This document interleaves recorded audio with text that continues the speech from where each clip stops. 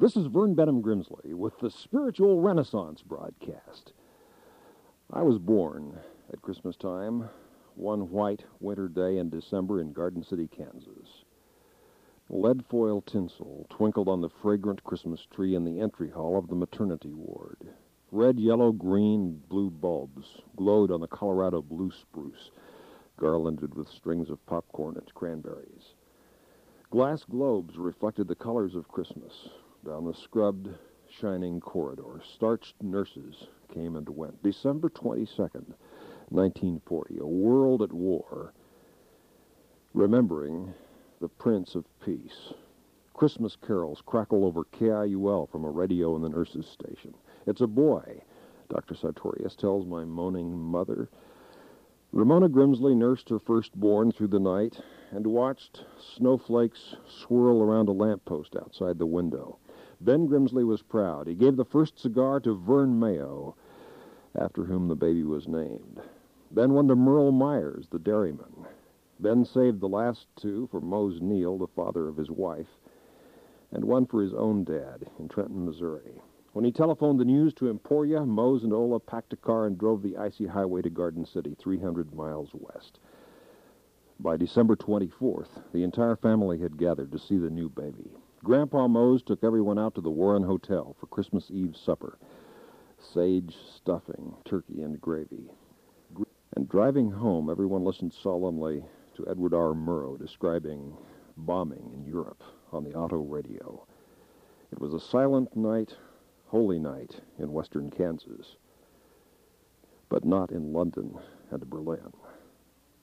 The lights, sounds, and scents of Christmas time were among the first I ever knew, and have been favorites of mine since that first Yule long ago. Luminous colors, round chrome bells, jingling with every opening of the door, hymns and carols in the air, the delicious bouquet of apple, pecan, and pumpkin pie from the oven, gravy, peas, and sweet potatoes, cider and cinnamon, and surrounding it all like a holiday halo of fragrance, the piney scents of evergreen from fresh-cut trees and wreaths and sprigs. There could be no better season to be born than on the only global holiday about a baby's birth. And little could I have known it then. But that baby boy in Bethlehem and I would someday grow to be best friends. Oh, I learned about him in nursery songs we sang in the years of my youth. Jesus loves me, this I know, for the Bible tells me so. Little ones to him belong, they are weak, but he is strong. And I came to believe, and more than to believe, to know that at the heart of this universe there beats a heart of love. God wrapped his heart in human flesh, and this baby, Jesus, came into the world. Christmas in Kansas was cold and windy most years, with tumbleweeds blowing across the crusted white drifts and leaving markings like footprints of winter birds across the snow. My youth group went to homes for the elderly and sang carols, and my dad and I drove sacks of groceries to poor families of my grade school friends and of basketball players he coached at the college where he and my mother had taught. I never forgot those visits to wind-swept farmhouses and shacks in shambles by railroad tracks and culverts and iced-over water ditches. In my little hometown 52 miles west of Dodge City, wartime winter was no easy season. I remember rationing books for many food items, scarce gasoline and diesel fuel for trucks and tractors, thin cattle leaning against the wind or resting by rusty fencing, hides crusted white with frost on the windward side. But those cattlemen and farming folks shared what they had at Christmas time, and nobody went hungry for long in western Kansas when I grew up. And in that, too, I learned a Christmas lesson about caring and sharing with people for whom life is a thin furrow plowed between hope and desperation. I learned about the Christ child in other seasons, too, when someone's barn burned down, and everyone from miles around would come on a Saturday and in one day, just one day, build a brand new barn for that farm family, no charge. It was all for free. That was Christmas. Christmas in August, perhaps, but I saw it again and again as a boy. Or when a summer hailstorm ruined a crop, or the Arkansas River flooded its banks, or a prairie fire swept across the horizon, people dropped whatever they were doing, and they all rushed out to help. When a house caught fire, the downtown siren sounded, and unpaid volunteer firefighters for miles around would show up to battle the blaze. When tornadoes struck, horse-drawn wagons full of Mennonites, girls wearing bonnets, men wearing beards, would arrive to help clean up and rebuild. And in all this, I learned of Christmas, too. It was God helping his children by moving his other children to help his children.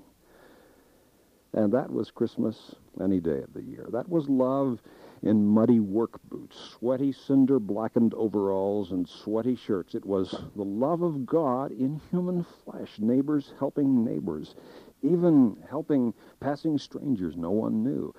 And that, too, was Christmas in Kansas when I was a boy.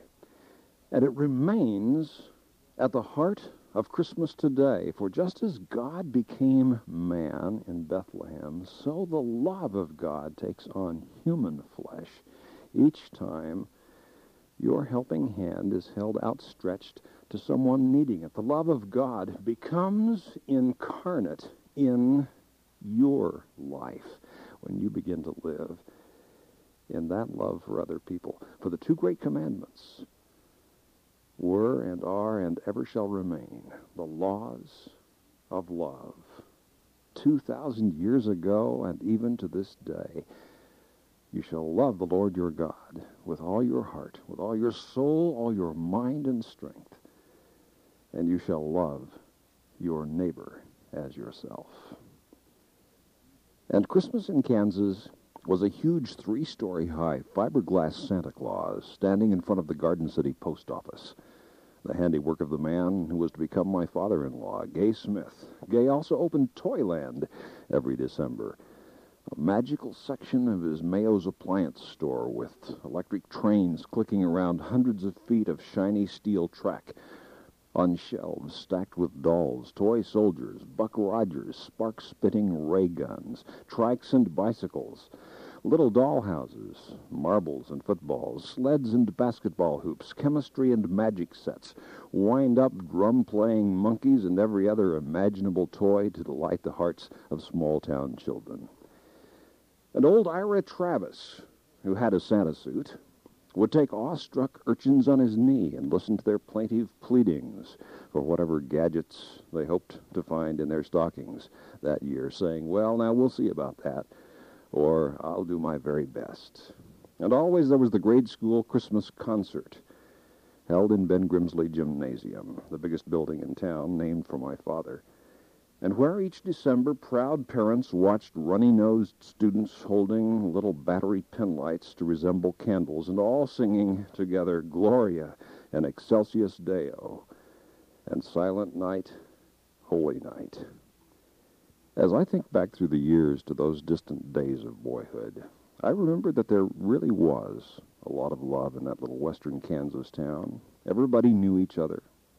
We worked and played and survived the Sahara summers and Arctic winters together, and we learned a lesson I wish for the world, that if you really get to know people, you really get to love them.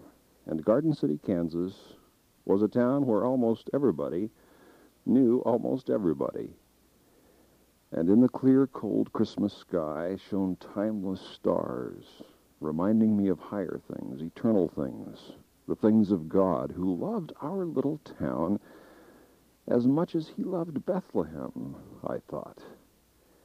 And he had a plan for that blonde baby boy born December 22nd, 1940, just as surely as he had a plan for that other boy born in that little town 2,000 years ago, and just as surely as he has a plan for every baby born upon this earth.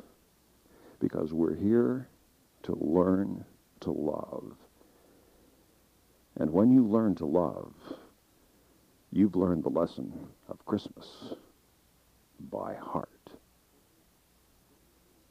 Christmas is a child's crayon drawing given to a grandma, a teenager shoveling snow off an elderly neighbor's sidewalk, a free turkey given to someone without enough to eat.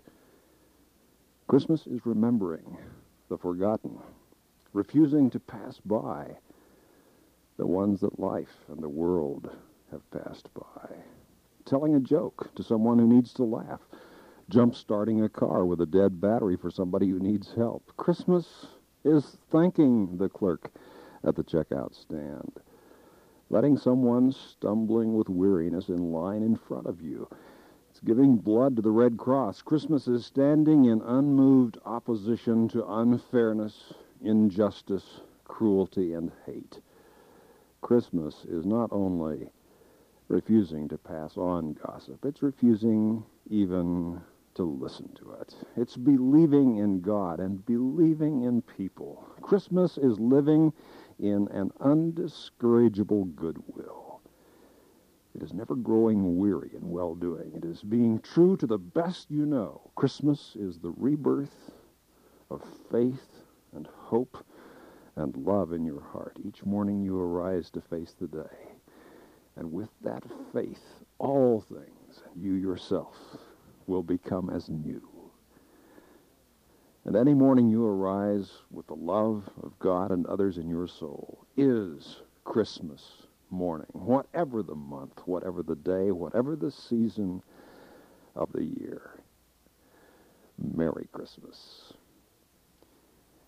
And for free literature on the spiritual life, things I've written on these very topics, faith and hope and love, getting to know God, finding God, growing spiritually, about your living relationship with God, how your life can be transformed by these ancient teachings, 2,000 years old, yet ever new. Write to us at the Spiritual Renaissance Institute, Post Office Box 3080, Oakhurst, California, 93644, USA. That's the Spiritual Renaissance Institute, Post Office Box 3080, Oakhurst, California, 93644, USA. We believe God is the perfect and loving spiritual Father, and we can experience this life-transforming truth through decisions and actions of our personal faith, that all the peoples of this planet are brothers and sisters in God's great spiritual family, that God has given an actual fragment of his being to live and work, dwell within each one of us.